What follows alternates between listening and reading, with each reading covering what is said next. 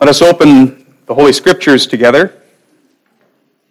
We will read 3 short passages which will serve as the scriptural foundation for the instruction of question and answer 33 of the Heidelberg Catechism, which we will consider this morning. So let's begin in Romans chapter 8. Romans 8, verses 28 through 32. Romans 8, 28 through 32, after which we will turn to Hebrews chapter 1. So let us hear the word of God beginning at Romans 8, 28. And we know that all things work together for good, to them that love God, to them who are the called according to his purpose. For whom he did foreknow, he also did predestinate to be conformed to the image of his Son, that he might be the firstborn among many brethren. Moreover, whom he did predestinate, them he also called, and whom he called, them he also justified, and whom he justified, them he also glorified. What shall we then say to these things? If God be for us, who can be against us? He that spared not his own Son, but delivered him up for us all, how shall he not with him also freely give us all things? Let us now turn to Hebrews chapter 1. We'll read together verses 1 through 6.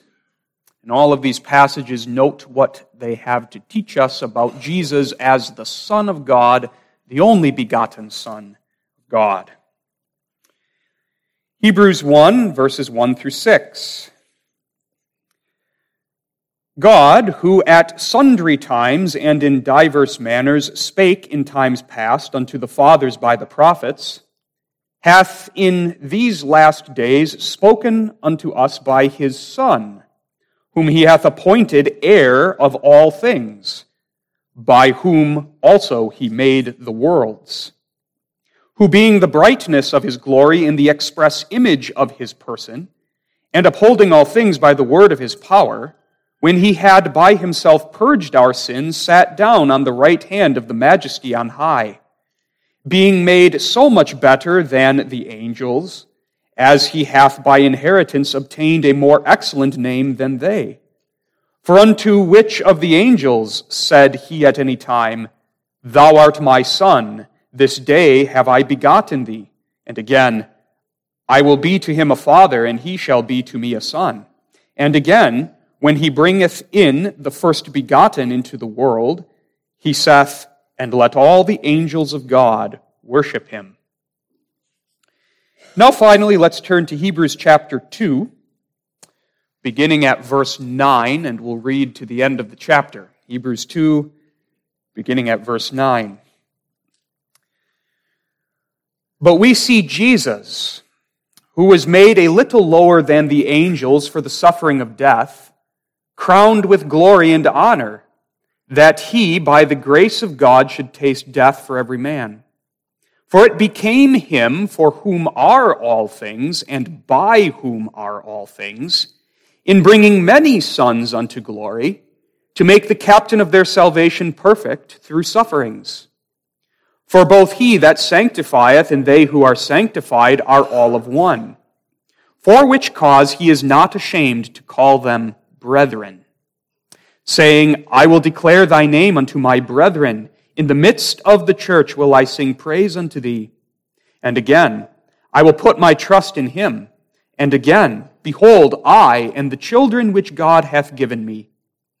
For as much then as the children are partakers of flesh and blood, he also himself likewise took part of the same, that through death he might destroy him that had the power of death, that is, the devil, and deliver them who through fear of death were all their lifetime subject to bondage.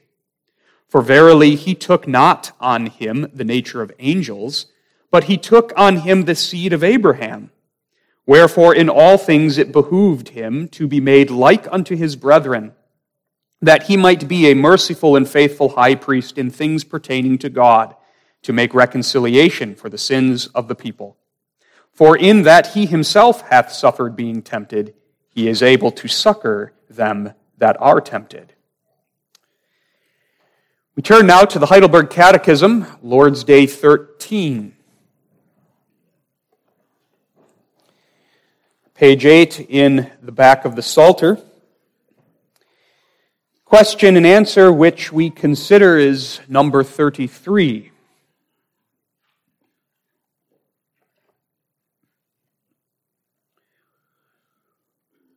Why is Christ called the only begotten Son of God, since we are also the children of God? Because Christ alone is the eternal and natural Son of God, but we are children adopted of God by grace for His sake.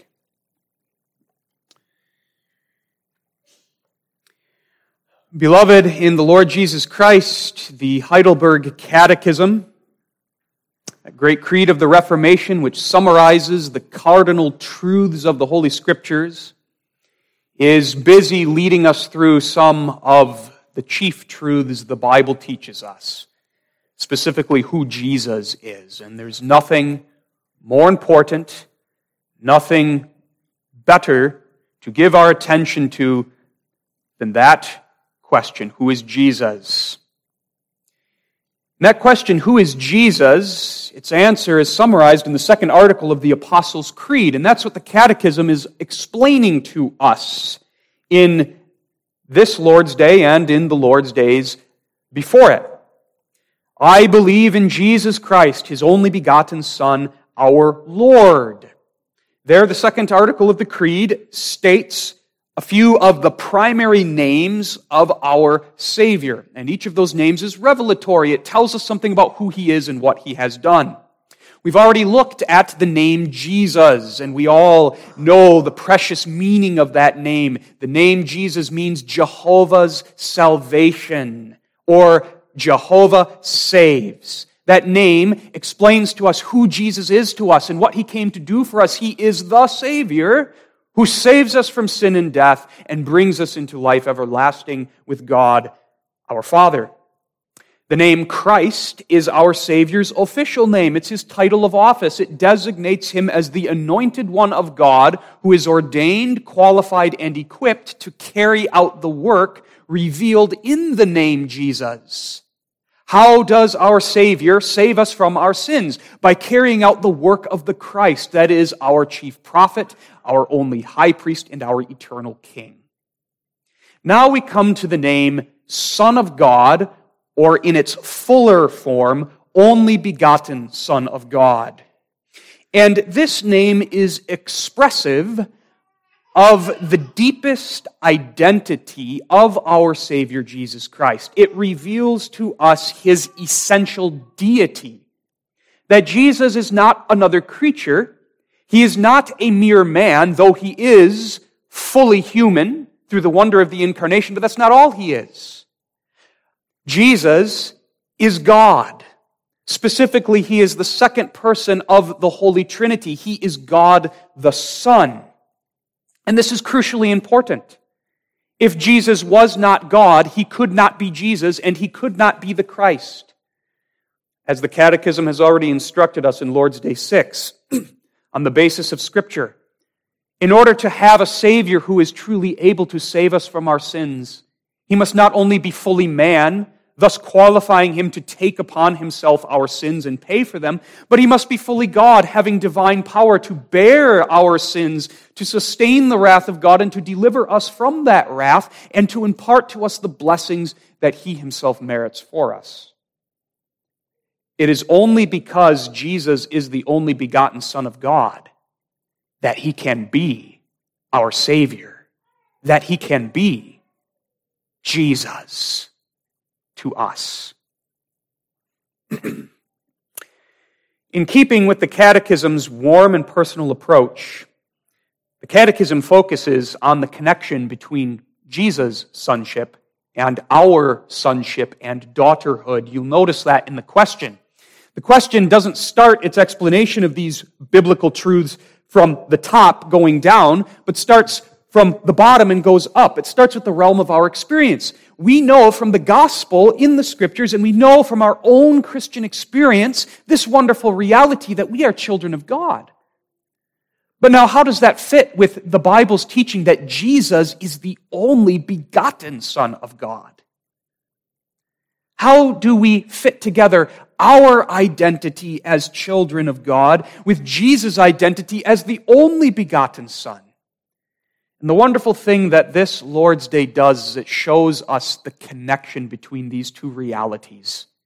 That Jesus is the unique Son of God, Jesus is the only begotten Son of God, and through His work on our behalf, we who by nature are children of wrath have been made children of God through adoption on the basis of the shed blood of the incarnate, only begotten Son. And thus our sonship and our daughterhood and all of the wonderful truths contained in that reality rests upon the unshakable foundation of the only begotten and His work for us. So let's enter into the truth of the Bible as expounded and explained in question and answer 33 of the Catechism. We're going to look at the meaning of this name of Jesus, only begotten Son of God. That's our theme. Only begotten Son of God. And we will consider this theme under 2 points. The first is God's Son like no other. This question and answer wants to drive home this truth to us that Jesus is God's Son like no other. He is absolutely unique. But secondly, this Jesus, who is God's Son like no other, has become, by the wonderful grace of God, the firstborn among many brethren.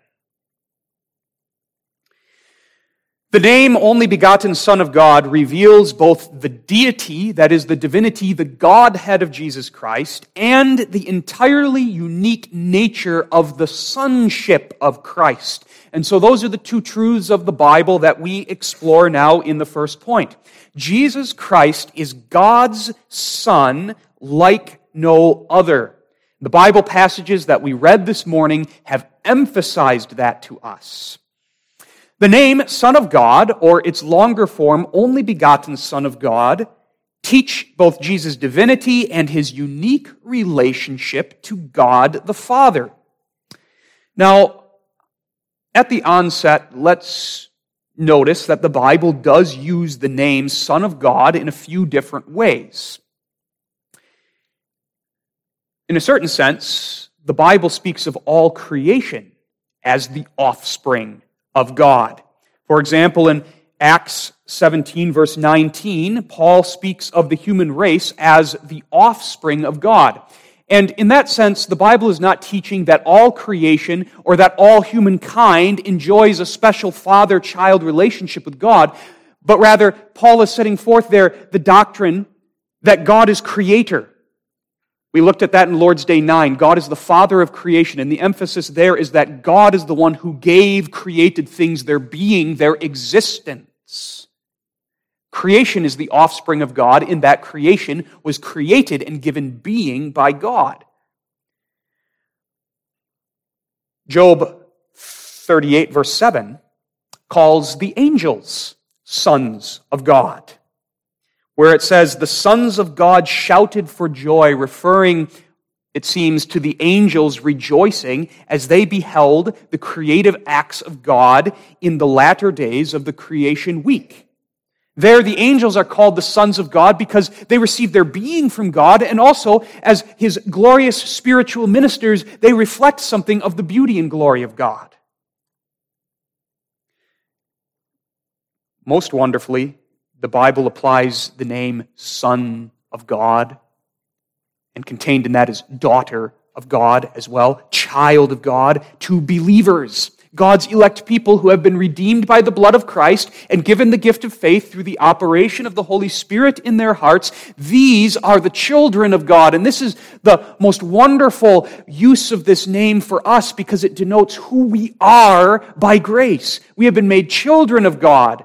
And now in a special way, when the Bible refers to believers as the children of God, it's not talking about the creator-creature relationship, but it's talking about the special covenant relationship of love and friendship that God has established with us through Jesus Christ, so that He has become our Father who loves us with a sovereign and saving love, and He has taken us to be His own children and the heirs of His inheritance, who will live and dwell in His house forever. We are children of God. But now, at the center, we can envision it in our mind as concentric circles. You have the Bible speaking of creation as the offspring of God. That's the widest circle. You have children of God, that is, elect believers. But now at the very dead center of that circle is Christ, who is the Son of God, the only begotten Son of God.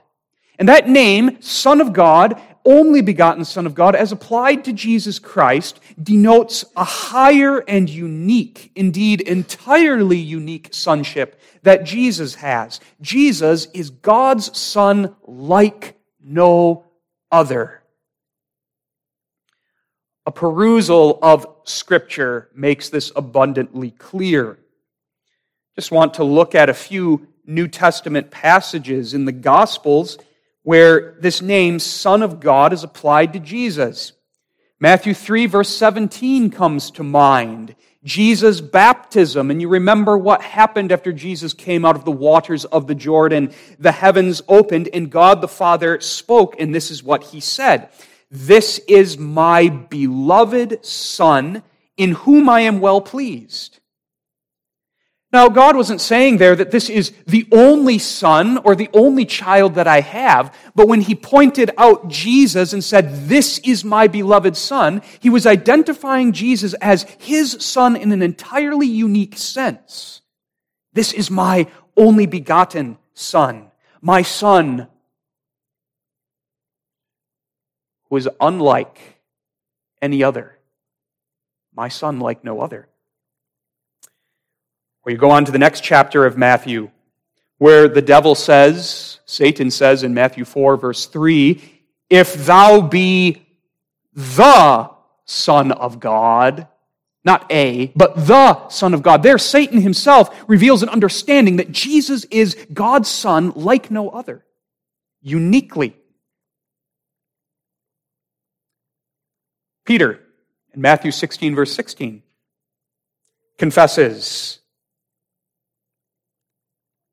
"Thou art the Christ, the Son of the living God." At the heart of that confession of saving faith, which Jesus, in the next verse, identifies as having its origin in the work of God in Peter's heart, at the center of that confession of saving faith that Peter vocalized there in Matthew 16, verse 16, is this truth, that Jesus is the Son of God, like no other, uniquely. Then in the Gospel of John and in the book of 1 John, you have 5 occurrences of the longer form of this name, only begotten Son of God.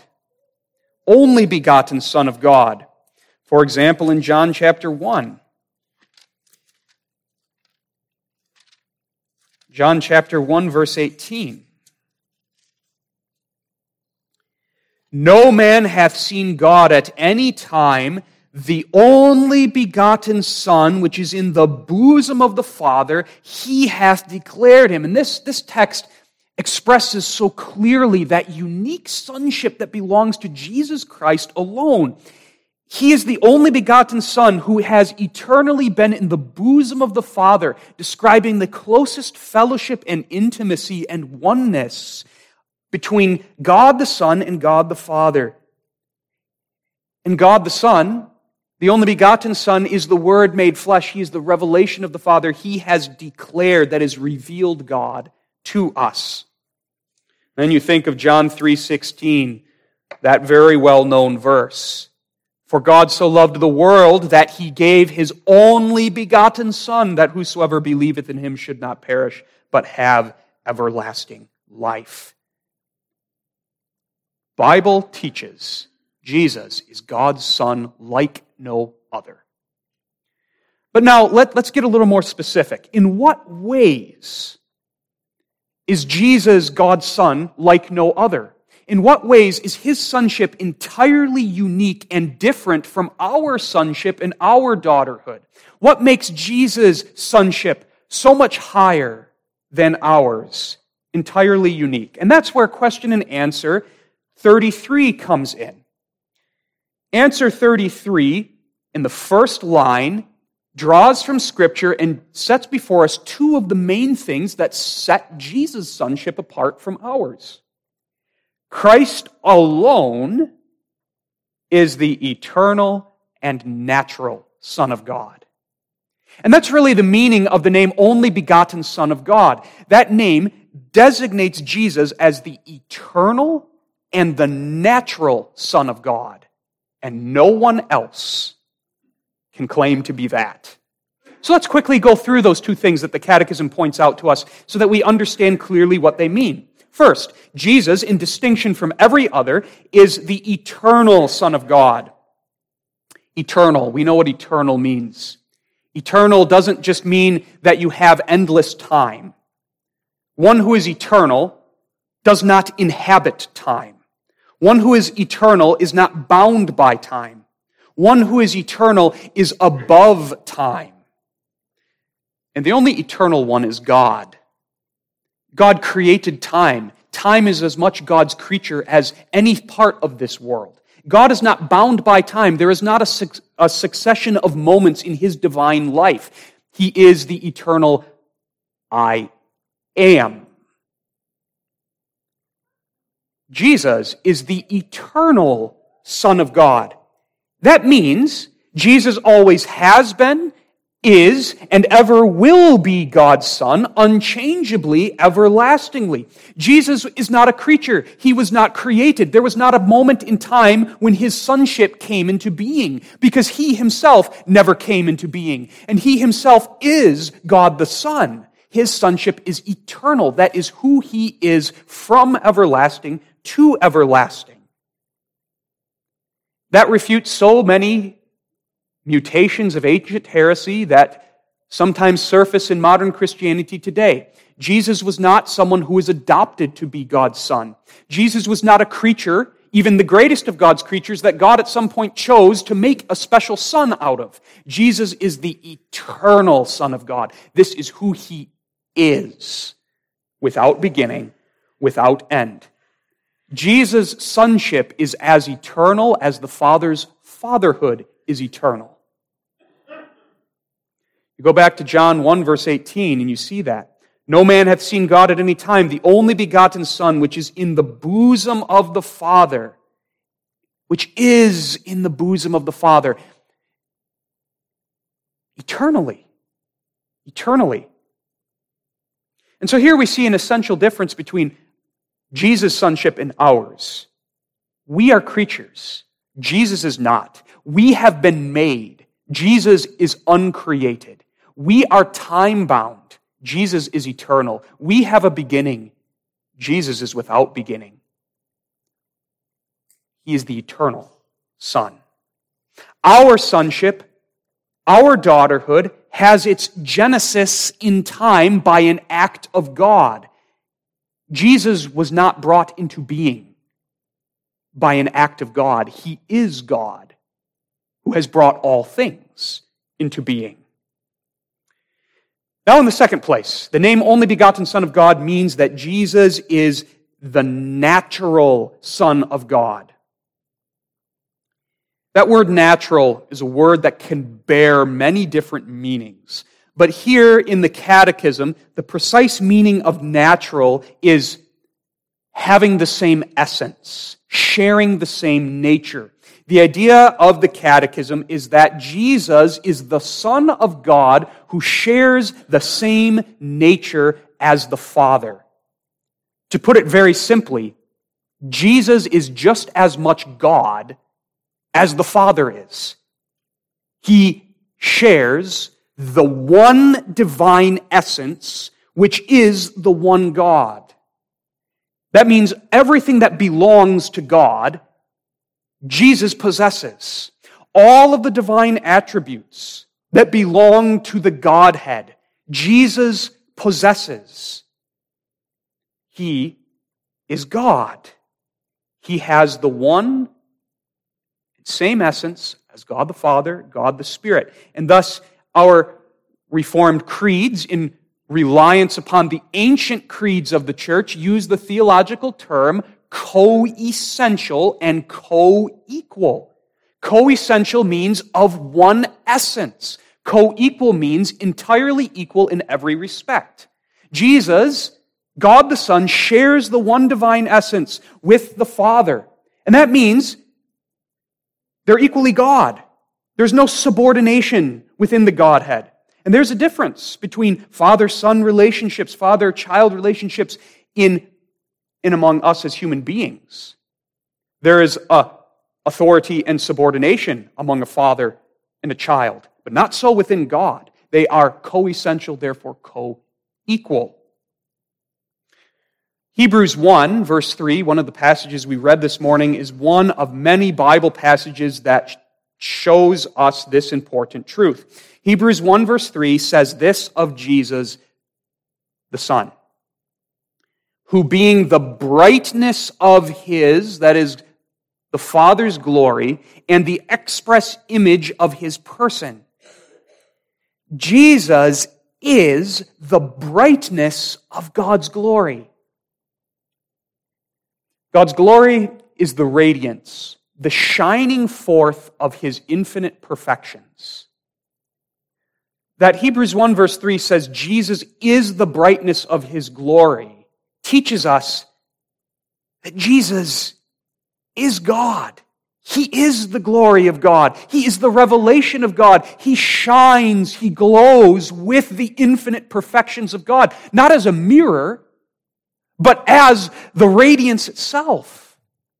That's why the ancient creed, the Nicene Creed, describes Jesus this way, and it's so beautiful. It's not only poetic, but it is deep, rich biblical theology when the Nicene Creed says of Jesus that He is God of God, light of light, true God of true God, begotten, not made, being of one essence with the Father.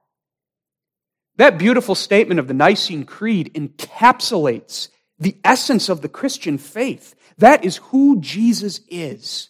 He is God, God the Son, God's Son like no other, the eternal, natural, only begotten Son of God. And that's also the idea of Romans 8, verse 32, where the Scriptures say that God spared not His own Son. And that word own there designates Jesus as unique, as God's own Son in a unique way, His own, because Jesus shares God's own being, natural Son of God.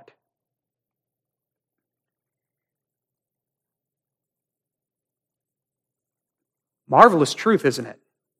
Deep truth, rich truth, deep theology. This name gives us a window into the intra-Trinitarian life of the one true God and lets us catch a glimpse of things that are too wonderful for human words and concepts to fully describe. And that's why, perhaps as we're listening to the explanation of this question and answer, we're finding ourselves struggling to understand some of these things, and that's normal because none of us can fully understand it. These are the deep things of God. We should not be surprised that we run up against the wall of our human limitations. When we run up against that wall, now bow and worship and behold God for who He is, the wonder of His being, the glory of who He is. He is the one who is worthy of worship, one only true and living God. Yet that one God is three in person, Father, Son, and Holy Spirit. And God the Son, according to the ordination given him in eternity, came in the fullness of time and assumed our flesh to become one of us, as Hebrews 1 and Hebrews 2 teaches us, so that he might save us from our sins. Wonderful, wonderful truth. Wonderful truth that is practical and important for this reason also, is that this unique sonship of Jesus Christ and the unique relationship of God the Son to God the Father within the being and life of the one true God, this is not abstract theology, but it is warm theology because it shows us who God is in himself. God is not an abstract principle. He is not an impersonal power or force that simply mindlessly operates according to some self-determination or some law in himself. But the one true God is a living God, and at the core of the divine life is fellowship, love, and intimacy. That's who God is, and that's what God is about. And that means that all of God's works for us and in us have that as their great aim. He is a God of fellowship who draws his people into his fellowship and who delights to bless his people by giving them a taste of his own divine life. And that's why salvation so often in the Bible is described in family terms as God the Father making his people his children. Not an abstract power overcoming us such that we succumb to it. Not some force in the universe that we submit to and worship and hope will bless us. But a personal God. A God who is a personal God within himself. Who draws us into his fellowship. Through his only begotten Son. Who he has given and sent to be the firstborn among many brethren. And that's the second point. Jesus is the Son of God like no other, but he is not the only Son of God. The God of fellowship has eternally purposed to glorify himself by making his only begotten Son, the entirely unique Son, the only eternal and natural Son, the firstborn among many brethren, the firstborn who comes into the world, as Hebrews 2 sets before us, and coming into the world, gathers around himself brethren, whom he is not ashamed to call his brethren.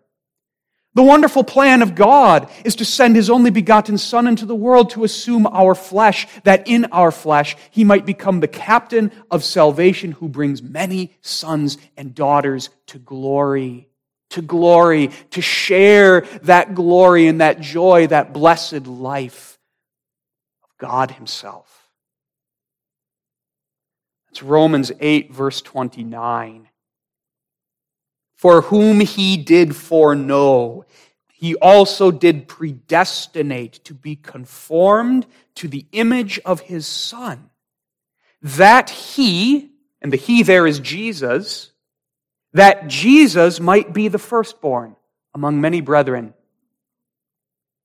As an aside, you understand predestination in these terms. You see what a warm doctrine it is. Predestination is not a cold, hard, abstract theologizing, but it is a warm truth of the Scriptures. Predestination is the eternal foreordination of the Father, the eternal foreordination of those he will have to be his sons and daughters through the work of his only begotten Son. It's the eternal foreordination of God choosing who he will adopt into his family. God brings forth and God gathers for his glory many children, many sons, many daughters through the work of his only begotten Son.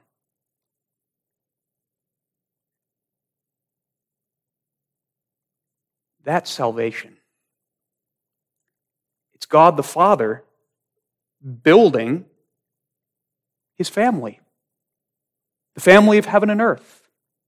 The family that is the covenant of grace, of which Christ is the head, the elder brother, and in which we are the younger brothers and sisters, loved of a Father.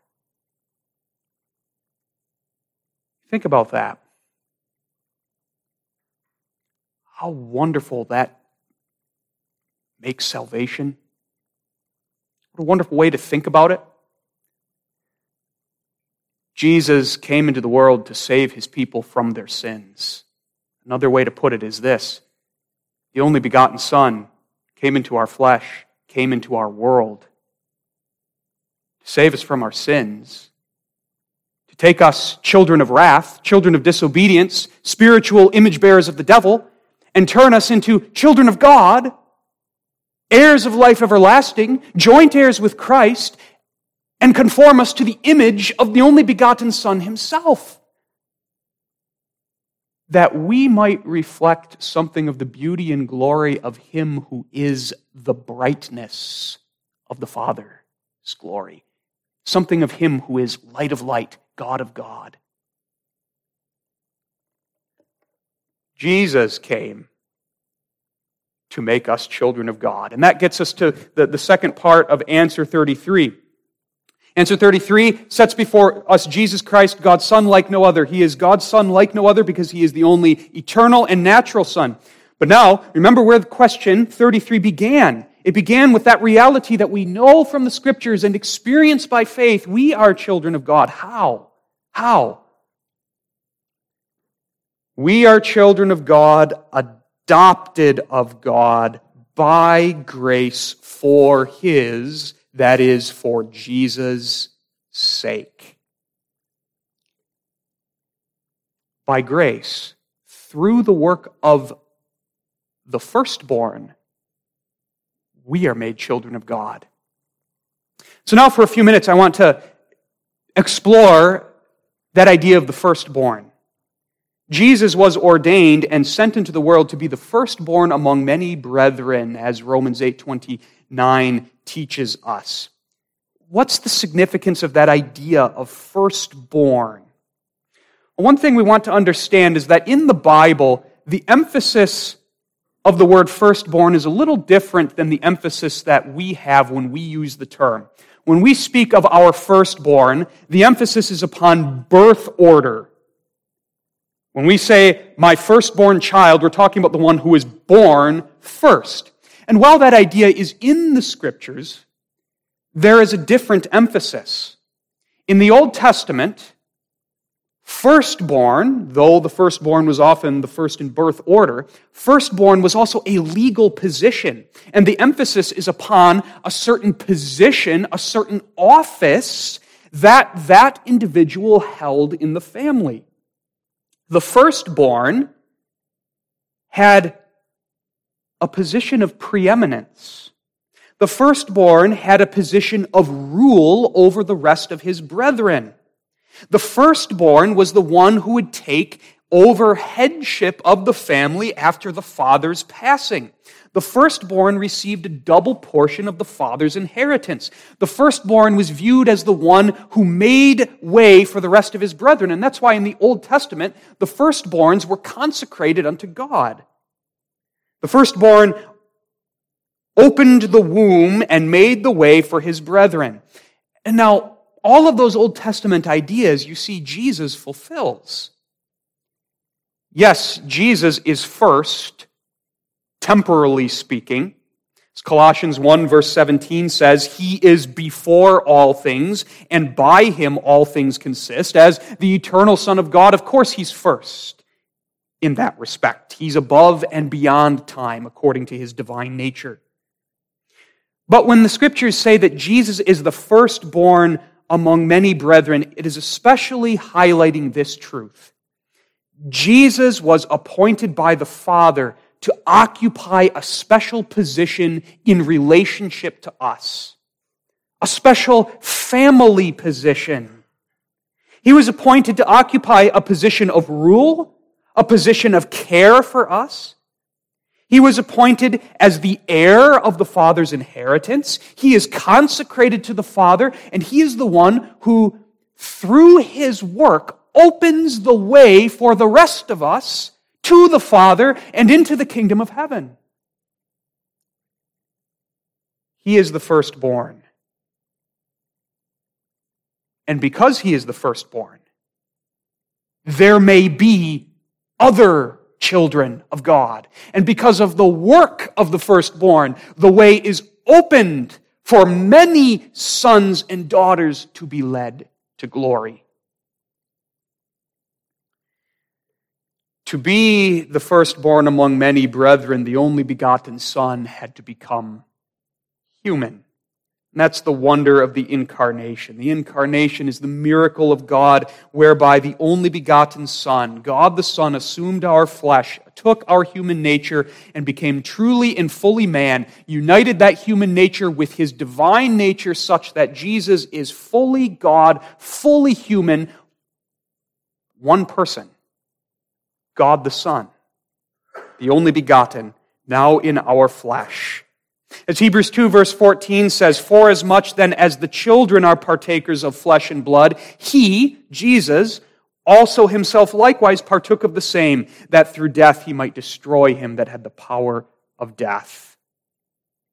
Jesus took upon Himself our flesh, that He might take upon Himself our sin, that He might bear our sin, that He might pay for our sin, atoning for it, that He might obtain for us life everlasting and impart that gift to us. Jesus, as our elder brother, took responsibility for us. There's part of that firstborn idea. The firstborn in the Old Testament took responsibility for the family. He had the rule, and He had the responsibility to care for the family. That's Jesus. He took responsibility for us in the most wonderful way as our elder brother.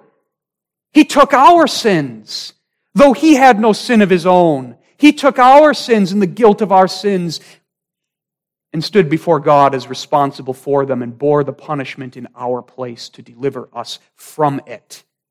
And as the firstborn who took responsibility for us, He has opened up the way, opened up the gate to heaven.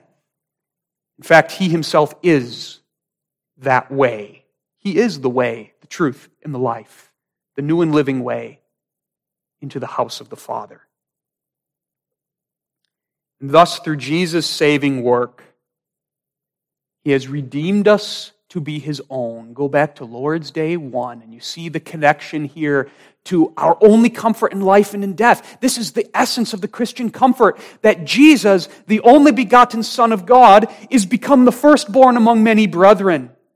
He took responsibility for me, and He redeemed me with His precious blood, so that now I am not my own, but belong unto my faithful Savior, Jesus Christ. And because I belong to Him, and because He is my elder brother, I share the same Father as my elder brother. God has become my Father. I am His child. Adoption, as the Catechism says. Adoption. What a wonderful truth that sometimes doesn't get due treatment in our explanation of the Scriptures. Adoption. Adoption is when parents take a child who is not their natural child, not a child they begat or gave birth to. They take that child into their family, and that child becomes as much their child as their natural children. Adoption is a wonderful thing. And adoption, even among Christian parents, should be something we see as wonderful because in a unique way, it reflects what God has done with us. By nature, we're children of wrath. We're not God's natural children. And yet, on the basis of what the natural Son of God, Jesus Christ, has done, we have been adopted sons and daughters. God has taken us to be His children. And in adoption, He confers upon us that legal status as children of God. We are His. And as His children, adopted, we now have the rights and the privileges of children. All of that on the basis of the work of the firstborn. The work of the firstborn which redeems many brethren. The work of the firstborn which is the legal foundation for our adoption into the family of God. Our adoption papers, as it has often been said, and beautifully said, those papers are signed in the blood of Christ.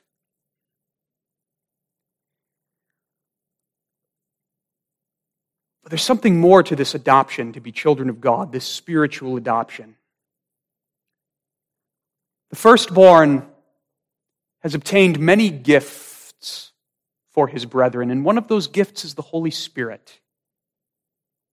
And the Holy Spirit, the Spirit of our elder brother who dwells in us, works in us to conform us to the image of Jesus Christ, so that in God's spiritual adoption of us, something happens that doesn't happen in any other adoption. We start to look like our Father. We start to look like our elder brother. Yes, when a child is adopted into a new home, that child will take on the customs, the manners, the personality of the family into which he or she is adopted. But something much more happens when God brings us into His family. He gets to work inside of us, as Romans 8:29 says, conforming us to the image of Jesus Christ. He spiritually refashions us. We become a workmanship of grace, so that more and more we are conformed to His image. We are refashioned in true righteousness, holiness, and the knowledge of the living God. There is a spiritual transformation that takes place. There is a new spiritual birth that takes place. We receive new life. New spiritual graces are worked in us. And we, as God's people, God's children, become new creatures in Christ, with new spiritual traits and characteristics like our elder brother, Jesus Christ. It's the wonder of salvation. Salvation is a transformative work that renews us more and more until that day when the work begun in us is finished, the day of Christ. And so we see then that Jesus being the firstborn among many brethren and we being adopted by grace for His sake confers upon us so many privileges as well as a high calling, and that's where we end. Our privileges, which we are to cherish, and our high calling, that consequently we are to take seriously and delight to fulfill. Foremost among our privileges is simply this, that we have been brought into a relationship of love and friendship with our adoptive Father, our God. A verse that expresses this so very beautifully is 1 John 3, verse 1. Just think about what these words mean for you, believer. Behold, what manner of love the Father hath bestowed upon us, that we should be called the sons of God. That's the love of God bestowed on us.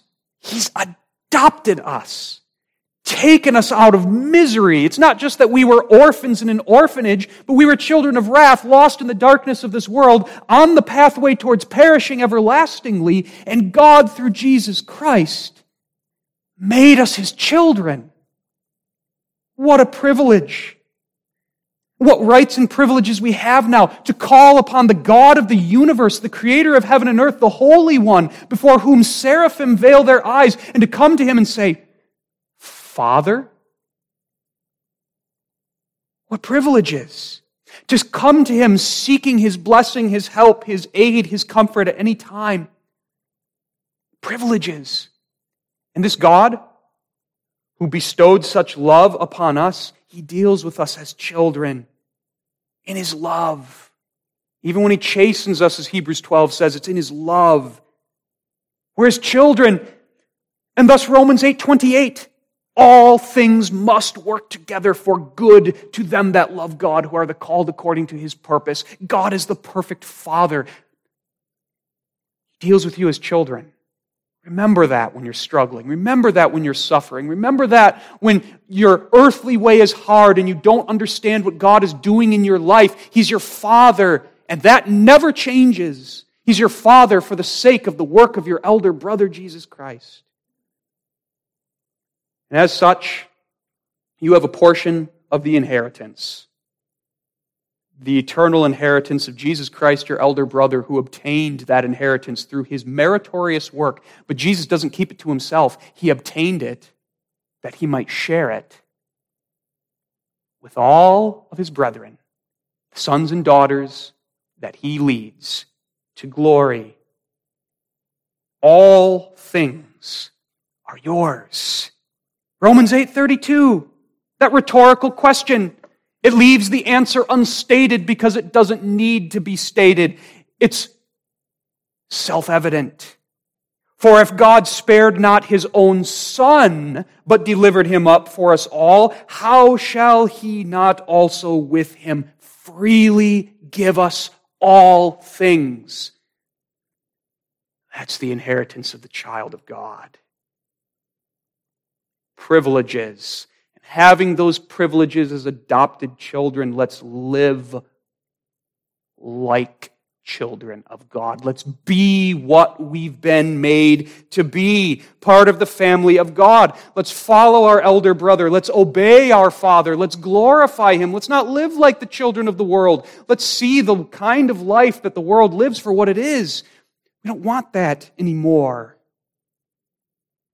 We have a new life, a new kind of life, a new language, new habits, new thinking, new ways of acting, and how blessed it is. Let us live as children of God for the glory of God, that we may show ourselves to be brethren of the firstborn and children of the living God, bearing witness in this world to who He is and what He has done, that men may praise Him and submit themselves to Jesus Christ, the only begotten Son of God. Amen. Faithful God and Heavenly Father, we thank Thee for this truth. Press it upon our hearts, that for the sake of Jesus, the firstborn, we are Thy children and heirs. Grant that our joy may be full as we enjoy the privileges that are ours through adoption into Thy family. And may we take seriously and joyfully carry out our calling to live like children of God for the glory of our elder brother and our Savior and of Thee, our Father. Amen.